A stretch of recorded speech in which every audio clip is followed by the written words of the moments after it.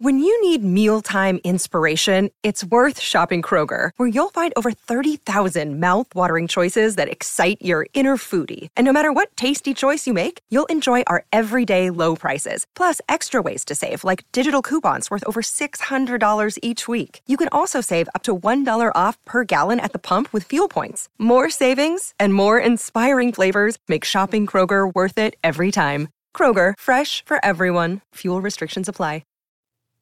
Chapter 9. A Marriage in High Life. A month from the time at which this interview took place, everyone worth speaking of in Paris is busy talking of a singular marriage about to be celebrated in that smaller and upper circle which forms the apex of the fashionable pyramid. The niece and heiress of the Marquis de Cevennes is about to marry a gentleman of whom the Faubourg Saint-Germain knows very little. But though the Faubourg knows very little, the Faubourg has, notwithstanding, a great deal to say, perhaps all the more from the very slight foundation it has for its assertions. Thus, on Tuesday, the Faubourg affirms that Monsieur Raymond Marolles is a German and a political refugee. On Wednesday, the Faubourg rescinds. He is not a German. He is a Frenchman, the son of an illegitimate son of Philippe Égalité, and consequently nephew to the king, by whose influence the marriage has been negotiated. The Faubourg, in short, has so many accounts of Monsieur Raymond Marolles that it is quite unnecessary for the Marquis de Cevennes to give any account of him whatever, and he alone, therefore, is silent on the subject. Monsieur Marolles is a very worthy man, a gentleman, of course, and his niece is very much attached to him. Beyond this, the Marquis does not condescend to enlighten his numerous acquaintance. How much more might the Faubourg have to say if it could for one moment imagine the details of a stormy scene which took place between the uncle and niece at the chateau in Normandy, when, kneeling before the cross, Valerie swore that there was so dreadful a reason for this strange marriage that, did her uncle know it, he would himself kneel at her feet and implore her to sacrifice herself to save the honor of her noble house. What might have been suggested to the mind of the Marquis by these dark hints, no one knew.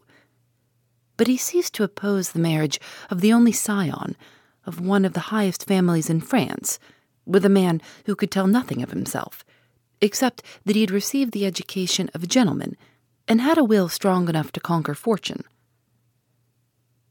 The religious solemnization of the marriage was performed with great magnificence at the Madeleine. Wealth, rank, and fashion were equally represented at the déjeuner which succeeded the ceremonial, and Monsieur Marolles found himself the centre of a circle of the old nobility of France. It would have been very difficult, even for an attentive observer, to discover one triumphant flash in those light blue eyes, or one smile playing round the thin lips, by which a stranger might divine that the bridegroom of today was the winner of a deep-laid and villainous scheme. He bore his good fortune, in fact, with such well-bred indifference, that the Faubourg immediately set him down as a great man, even if not one of the set which was the seventh heaven in that Parisian paradise. And it would have been equally difficult for any observer to read the secret of the pale but beautiful face of the bride. Cold, serene, and haughty, she smiled a stereotyped smile upon all, and showed no more agitation during the ceremony than she might have done had she been personating a bride in an acted charade. It may be that the hour when any event, however startling, however painful, could move her from this cold serenity had forever passed away. It may be that having outlived all the happiness of her life, she had almost outlived the faculty of feeling or of suffering, and must henceforth exist only for the world, a distinguished actress in the great comedy of fashionable life.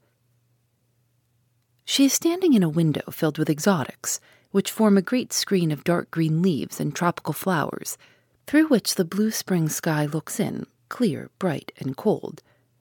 She is talking to an elderly duchess, a languid and rather faded personage, dressed in ruby velvet, and equally distinguished for the magnificence of her lace and the artful composition of her complexion, which is as near an approach to nature as can be achieved by pearl powder. "And you leave France in a month to take possession of your estates in South America?" she asks. "In a month, yes," says Valerie, playing with the large dark leaf of a magnolia. "I am anxious to see my mother's native country. I am tired of Paris." "Really, you surprise me."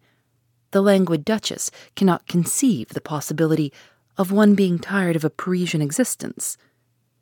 She is deep in her 34th platonic attachment, the object, a celebrated novelist of the transcendental school, and at this moment she sees him entering the room by a distant door.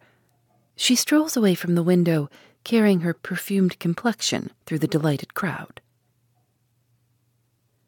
Perhaps Monsieur Raymond Marolles, standing talking to an old Bonapartiste general, whose breast is one constellation of stars and crosses, had only been waiting for this opportunity, for he advanced presently with soft step and graceful carriage towards the ottoman on which his bride had seated herself. She was trifling with her costly bridal bouquet as the bridegroom approached her, plucking the perfumed petals one by one and scattering them on the ground at her feet in very wantonness.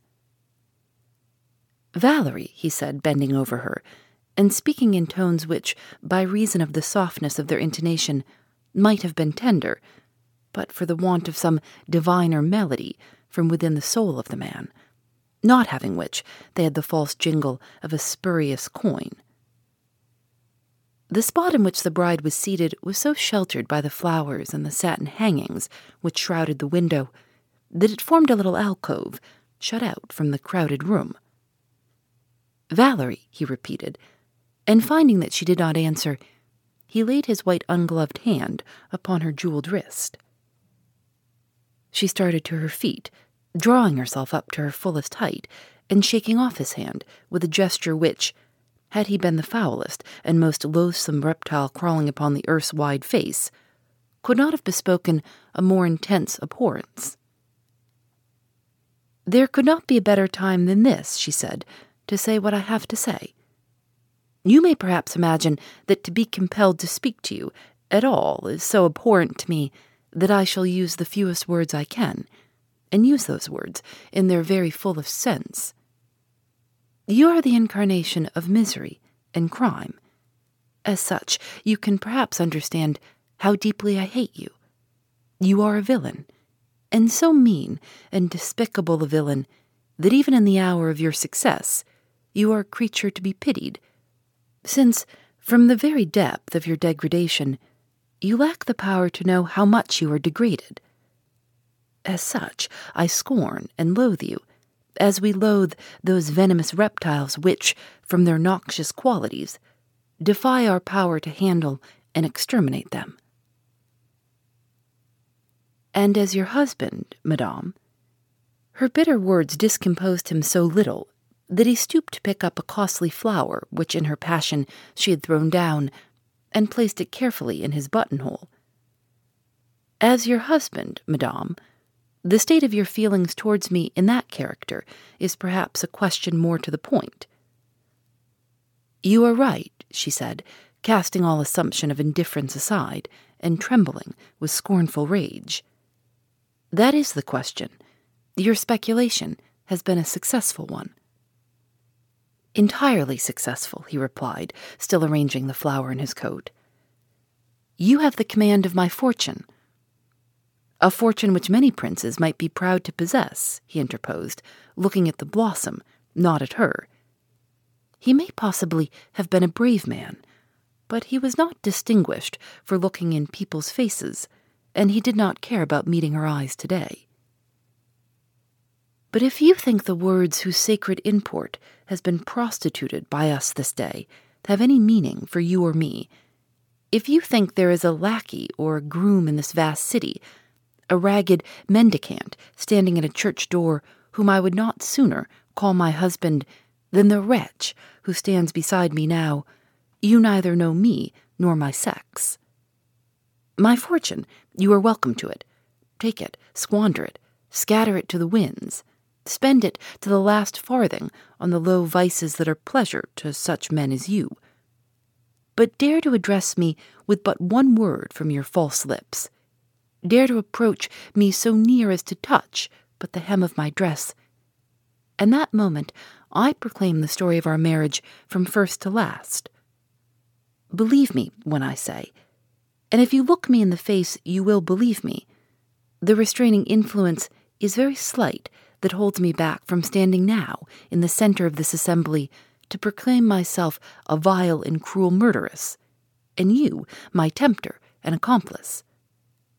Believe me when I tell you that it needs but one look of yours to provoke me to blazon this hideous secret and cry its details in the very marketplace. Believe this, and rest contented with the wages of your work." Exhausted by her passion, she sank into her seat. Raymond looked at her with a sneer. He despised her for this sudden outbreak of rage and hatred, for he felt how much his calculating brain and icy temperament made him her superior. "You are somewhat hasty, madame, in your conclusions. Who said I was discontented with the wages of my work, when for those wages alone I have played the game in which, as you say, I am the conqueror? For the rest, I do not think I am the man to break my heart for love of any woman breathing, as I never quite understood what the same weakness of the brain, which men have christened love, really is. And even were the light of dark eyes necessary to my happiness, I need scarcely tell you, madame, that beauty is very indulgent to a man with such a fortune as I am master of today. There is nothing on earth to prevent our agreeing remarkably well, and perhaps this marriage, which you speak of so bitterly, may be as happy as many other unions." I wonder whether Monsieur Moreau was right. I wonder whether this thrice sacred sacrament, ordained by an almighty power for the glory and the happiness of the earth, is ever, by any chance, profaned and changed into a bitter mockery or a wicked lie. Whether by any hazard these holy words were ever used in any dark hour of this world's history to join such people as had been happier far asunder, though they had been parted in their graves. Or whether, indeed, this solemn ceremonial has not so often united such people with a chain no time has power to wear or lengthen, that it has at last, unto some ill-directed minds, sunk to the level of a pitiful and worn-out farce. Chapter 10. Animal Magnetism. Nearly a month had passed since this strange marriage, and Monsieur Blurosset is seated at his little green-covered table, the lamplight falling full upon the outspread pack of cards, over which the blue spectacles bend with the same intent and concentrated gaze as on the night when the fate of Valerie hung on the lips of the professor of chemistry and pasteboard. Every now and then, with light and careful fingers, Monsieur Blurosset changes the position of some card or cards. Sometimes he throws himself back in his chair and thinks deeply. The expressionless mouth, which betrays no secrets, tells nothing of the nature of his thoughts. Sometimes he makes notes on a long slip of paper, rows of figures and problems in algebra over which he ponders long.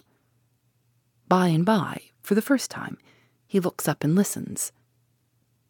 His little apartment has 2 doors, one which leads out onto the staircase, a second which communicates with his bedchamber. This door is open a very little, but enough to show that there is a feeble light burning within the chamber. It is in the direction of this door that the blue spectacles are fixed, when Monsieur Blurosset suspends his calculations in order to listen, and it is to a sound within this room that he listens intently. That sound is the labored and heavy breathing of a man. The room is tenanted. "Good," says Monsieur Blurosset presently. "The respiration is certainly more regular. It is really a most wonderful case." As he says this, he looks at his watch. 5 minutes past 11. Time for the dose, he mutters. He goes to the little cabinet from which he took the drug he gave to Valerie and busies himself with some bottles from which he mixes a draught in a small medicine glass. He holds it to the light, puts it to his lips, and then passes with it into the next room. There is a sound as if the person to whom he gave the medicine made some faint resistance. But in a few minutes, Monsieur Blue-Rosset emerges from the room carrying the empty glass. He restates himself before the green table and resumes his contemplation of the cards. Presently, a bell rings. "So late," mutters Monsieur Blue-Rosset. "It is most likely someone for me." He rises, sweeps the card into one pack, and going over to the door of his bedroom, shuts it softly.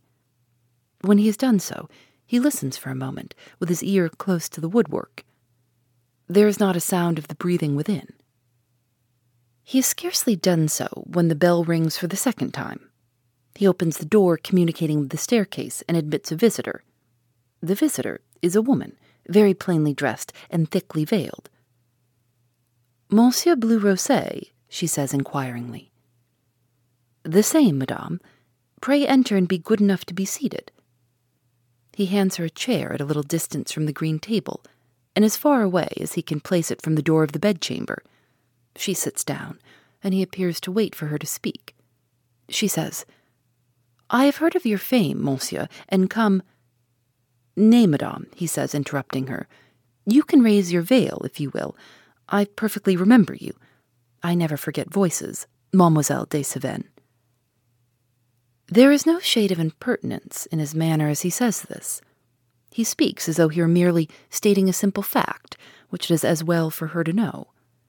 He has the air, in all he does or says, of a scientific man who has no existence out of the region of science. Valerie, for it is indeed she, raises her veil.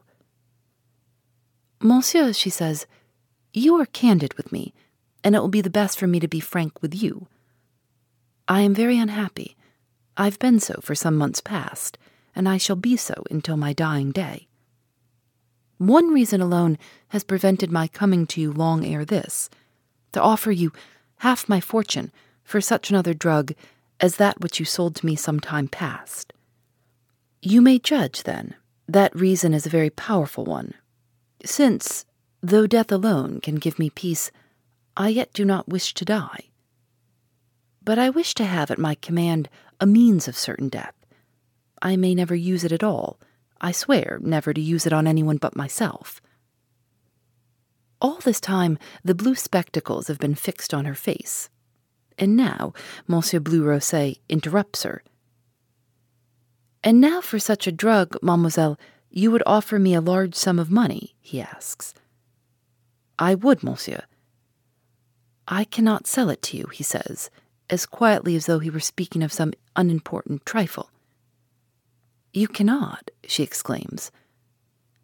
"No, mademoiselle. I am a man absorbed entirely in the pursuit of science. My life has been so long devoted to science only that perhaps I may have come to hold everything beyond the circle of my little laboratory too lightly. You asked me some time since for a poison, or at least you were introduced to me by a pupil of mine, at whose request I sold you a drug. I had been 20 years studying the properties of that drug. I may not know them fully yet, but I expect to do so before this year is out. I gave it to you, and for all I know to the contrary, it may in your hands have done some mischief."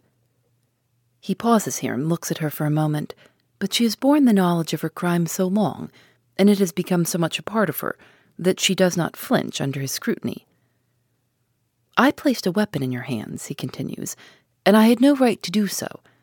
I never thought of this at that time, but I have thought of it since. For the rest, I have no inducement to sell you the drug you ask for. Money is of little use to me, except in the necessary expenses of the chemicals I use. These," he points to the cards, "give me enough for those expenses. Beyond those, my wants amount to some few francs a week." "Then you will not sell me this drug? You are determined?" she asks. "Quite determined." She shrugs her shoulders. "As you please. There is always some river within reach of the wretched, and you may depend, monsieur, that they who cannot support life will find a means of death. I will wish you a good evening." She is about to leave the room when she stops, with her hand upon the lock of the door, and turns around. She stands for a few minutes, motionless and silent, holding the handle of the door, and with her other hand upon her heart. Monsieur Blue Rosé has the faintest shadow of a look of surprise in his expressionless countenance. "I don't know what is the matter with me tonight," she says, "but something seems to root me to this spot. I cannot leave this room." "You are ill, mademoiselle, perhaps. Let me give you some restorative." No, I am not ill." Again she is silent. Her eyes are fixed, not on the chemist, but with a strange vacant gaze upon the wall before her. Suddenly she asks him, "Do you believe in animal magnetism?" "Madame, I have spent half my lifetime in trying to answer that question, and I can only answer it now by halves. Sometimes no, sometimes yes." "Do you believe it possible for one soul to be gifted with the mysterious prescience of the emotions of another soul, to be sad when that is sad, though utterly unconscious of any causes for sadness, and to rejoice when that is happy, having no reason for rejoicing?" "I cannot answer your question, madame, because it involves another. I never yet have discovered what the soul really is. Animal magnetism, if it ever becomes a science, will be a material science, and the soul escapes from all material dissection." "Do you believe, then, that by some subtle influence whose nature is unknown to us, we may have a strange consciousness of the presence or the approach of some people, conveyed to us by neither the hearing nor the sight, but rather as if we felt that we were near?" "You believe this possible, madame, or you would not ask the question." "Perhaps. I have sometimes thought that I had this consciousness, but it related to a person who is dead." "Yes, madame." "And you will think me mad. Heaven knows, I think myself so. I feel as if that person were near me tonight." The chemist rises, and going over to her, feels her pulse. It is rapid and intermittent. She is evidently violently agitated, though she is trying with her utmost power to control herself. "But you say that this person is dead?" he asks. "Yes, he died some months since." "You know that there are no such things as ghosts?" "I am perfectly convinced of that." "And yet," he asks, "and yet I feel as though the dead were near me tonight. Tell me, there is no one in this room but ourselves?" "No one. And that door, it leads—" "Into the room in which I sleep." "And there is no one in there?" she asks. "No one. Let me give you a sedative, madame. You are certainly ill." No, monsieur, you are very good. I am still weak from the effects of a long illness. That weakness may be the cause of my silly fancies of tonight. Tomorrow I leave France, perhaps forever." She leaves him, but on the steep dark staircase she pauses for a moment and seems irresolute, as if half determined to return. Then she hurries on, and in a minute is in the street. She takes a circuitous route towards the house in which she lives. So plainly dressed and thickly veiled, no one stops to notice her as she walks along. Her husband, Monsieur Marolles, is engaged at a dinner given by a distinguished member of the Chamber of Peers. Decidedly, he has held winning cards in the game of life. And she, forever haunted by the past, with weary step, goes onward to an unknown future. Phoebe Reads a Mystery is recorded in the studios of North Carolina Public Radio, WUNC.